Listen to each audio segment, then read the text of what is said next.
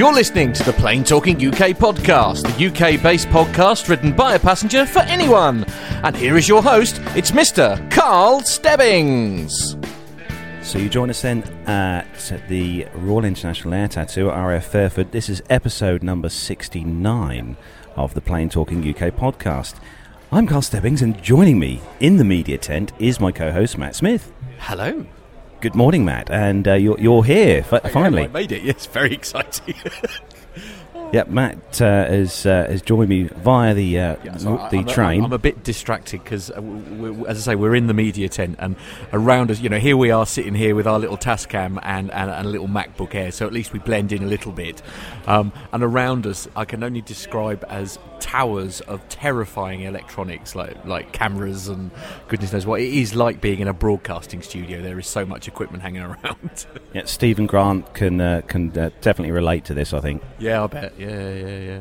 So we're here for episode 69. It's Sunday the 19th of July, yep. And we are live at the show at RIAT. It's just coming up to 20 past 8 in the morning. 29. Which is nice. 20 past 9. 20 past 9, sorry. And we thought we'd bring you a show this morning. Yeah, absolutely.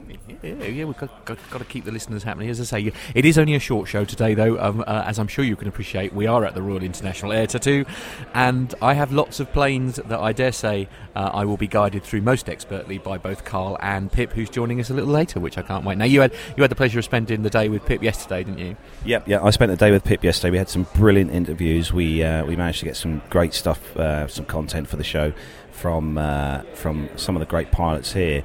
And also we got on some pretty awesome aircraft, Matt. Really, yeah.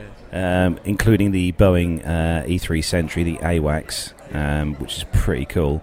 And we also got on board the Airbus A318 from BA, British Airways. Ah, right. Now, so what's so special? This is a sort of business executive jet, isn't it? Yeah, that's the posh one that goes from London City Airport to New York, which is quite. I'm going to try and get Matt on there later on. So I can't wait. Are we going anywhere nice?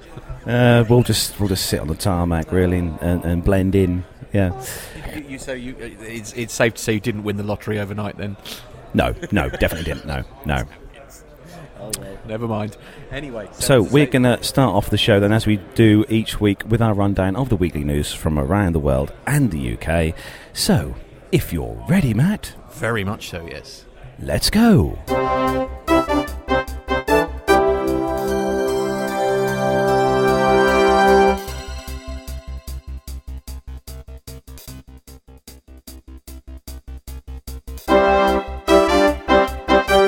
So kicking off this week's first news story then, and this one is on the CH Aviation website, and British Airways to begin 787-9 operations in October. So British Airways at London Heathrow say they are expecting to take delivery of its first of 22 Boeing 787-9s on order from Boeing Chicago this September. Thereafter, the UK carrier plans to deploy Golf Zulu Bravo Kilo Alpha into revenue service on flights between London Heathrow and Delhi International beginning October the 25th. Other destinations to see Boeing 787-9 service include Abu Dhabi International, Muscat, Kuala Lumpur International as well. A total of 5 Boeing 787-9s are expected to be delivered this year, with 2 in October and 2 in November thereafter. A further 6 will arrive in 2016, with 5 due in 2017. The Boeing 787-9s are configured with 8 first class, 42 business, 39 premium economy and 127 economy seats, making a total of 216 seats. BA is an existing operator of the Dreamliner, employing a fleet of 8 smaller 787-8s. It has 12 787-10s on order from the US manufacturer as well. I find it interesting, Matt, that the photo that CH Aviation website has posted on here, they're talking about the 787-9 and they've got the photo of the Airbus A380. Oh no, really? That's a bit of a fail. I mean, I'm pretty sure there's a file picture they could have chosen of the 787-9. Perhaps they wanted the BA colours or something on it. Perhaps that's I don't know. It seems an odd choice, doesn't it? It's kind of bizarre having a photo of an Airbus A380 when they're talking about Boeing. So I wonder when it'll actually. I could say I wonder when they take delivery in September, but they're hopefully in service by the end of October. That's quite cool. Yeah. So moving on, next story. Yeah, next story. This is on the i24 News website in the economy section, covering my favourite airline, that is Ryanair. And the headline is low cost and high fame. Ryanair is planning to put the faces and names of 30 Facebook fans onto its planes. The low cost Ryanair line, which is celebrating its 30th birthday, says it is planning to put the faces and names of 30 Facebook fans onto its planes. To celebrate the launch of our Facebook account, we're giving away a prize that money can't buy, where 30 lucky fans will have a Ryanair plane named after them, said Robin Keeley, head of Ryanair's communications. In order to launch the campaign, the company finally opened a Facebook account this month. I can't believe they've only just opened up a Facebook account. I know. I think we covered it on one of the previous show, didn't we? I know. Ryanair says all you have to do is like their Facebook page, go to the Get Your Face on Ryanair Facebook app and upload a photo and explain why your face belongs on a Ryanair plane. Oh no, this is so open to abuse. We should definitely get our faces on a Ryanair plane. Oh, can you imagine it? The shame. Oh. The company says it will announce the winners in September. Well, that's very exciting. All big Ryanair fans out there, we definitely are. Yeah. Oh, I think we should definitely email them, and we should get the show logo on one of their aircraft. Really? I mean, we feature them every week. We should. Not necessarily in the best light every single week, but hey. Oh, well, there we go. So moving on then, next story on the FTN News site, this one. And Thomas Cook Airlines launches non-stop flight between London Stansted and Orlando International. So Thomas Cook Airlines begins a month of service with 2 flights per week to London Stansted Airport. This first non-stop flight to connect Orlando International Airport to London Stansted, the United Kingdom, is one of the most popular international destinations, with over 1.2 million travellers during the last 12 months. Last year, Thomas Cook accounted for more than 100,000 passengers at Orlando International Airport, and with news of further service expansions, we're hopefully they will continue to build their seasonal business to a full all-year-round operation, says Frank Krupenbacher, chairman of the Greater Orlando Aviation Authority. In 2015, Thomas Cook is scheduled to operate at 37% more flights from MCO than in 2014, with the addition of Belfast and Stansted flights, as well as increasing service to Manchester and Glasgow. Based on published flight schedules, Thomas Cook is expected to operate 43% more flights during the first half of 2016 compared to the first half of this year. Thomas Cook, which resumed MCO service in March 2014, operates A330-200 aircraft in Orlando with between 314 and 325 seats. The airline recently upgraded its economy seating to include a James Martin 3-course meal, new on-demand seat in-flight entertainment and system, and extra legroom. Orlando International Airport, MCO, serves nearly 36 million annual passengers, of which 12.5% are international. MCO which is the second busiest airport in Florida, and has approximately 18,000 badged employees. It also generates $31 billion in direct and indirect revenue for the regional economy.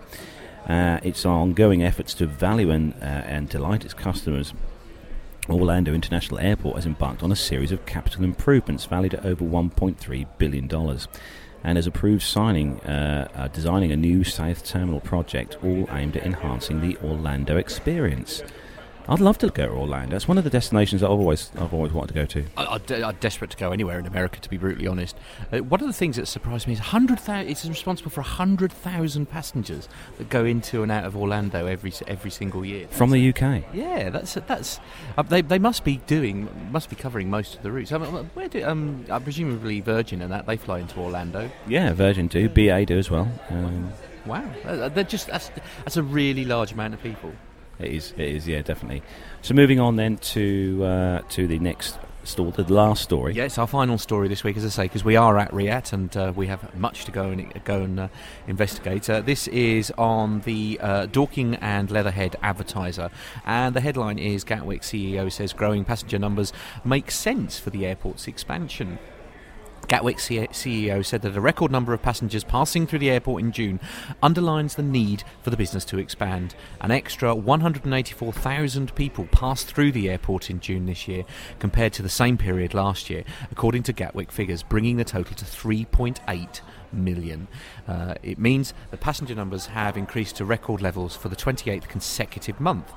The airport also experienced an increase of 8% on the last 12 months to June in the number of long-haul routes. CEO Stuart Wingate said that the growing numbers underlined the need for Gatwick to expand, despite a recent Airport Commission report suggesting that Heathrow should be prioritised. Gatwick remains the best option for expansion as it can cater for all airline types, flying to all types of destinations. It is clearly illustrated by the growth in numbers of passengers choosing long-haul services at Gatwick, Mr Wingate said. The growth of our transatlantic routes, from which from May will include Boston, is the latest demonstration of the way the industry is moving, with a new generation of carriers and aircraft fueling the low-cost long-haul revolution.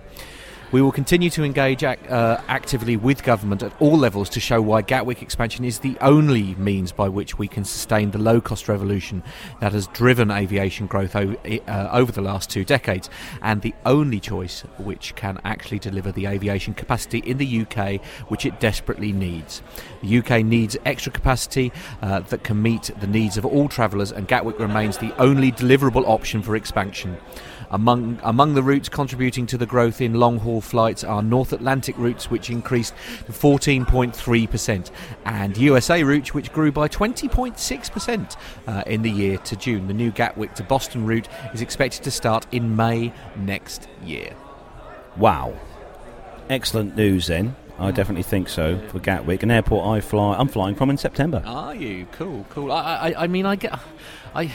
It seems the most logical. I don't know why everybody's so obsessed with Heathrow, I have to be honest. It does seem like the most logical route with regard to expansion. There's more space, there's it's slightly less populated, if you like. It's going to cause less offence, I would say, to other people. I don't know quite why Heathrow seems to be the preferred terminal, if I'm honest. I think there's definitely going to have to be some expansion somewhere in the UK airport-wise over the next next coming years because of the sheer amount of traffic in the UK. But then, I mean, we've said before, I still think that regional airports are the way to go. Frankly, I think they really need to look into regional airports being utilised more. You know, I mean, Norwich is a cracking little airport, but it's massively underutilised. Definitely. So. There's lots of recording going on in here. There's people being alone, interviewed anywhere. Blimey. Right, so that is when we're going to bring the news segment to a close. But we have got some, not so much military news, but more about the military aircraft that are here at RIAT this year. So we are going to come back to you after this. Aviation media has long been the domain of the newspapers and magazines. Well, not anymore. I'm Steve Vischer. And I'm Grant McCarran, and we're bringing aviation right into your radio. Yes, we're making aviation cool and interesting for everyone. Hang on, aviation's always been cool. Check this out. How cool is this? Grant, turn that down. Here at Plane Crazy Down Under, we've got pilots, engineers, air traffic controllers, industry leaders, even politicians dropping by to talk to us about the amazing world of aviation right here in Australia and occasionally New Zealand as well. Wow, that's cooler than I thought, mate. Find us at planecrazydownunder.com, on iTunes, or lurking about on other people's podcasts just like this one. We've got crazy accents and lots of great aviation content. And we promise not to talk about the cricket. No, never. Not the cricket. Quack, quack, quack, quack. What is cricket anyhow? Something we win a lot. And we're back. That was quick. Coffee. It's the way forward. I know. Fueled by coffee. So we're back then, and so carrying on then. So from the military point of view, from the air show, there's a huge amount of military aircraft here this year. One of the obviously the biggest ones is the Vulcan XH558. Yes, obviously being here this year with its last year in the airshow scene and the airshow circuit, which is very sad indeed.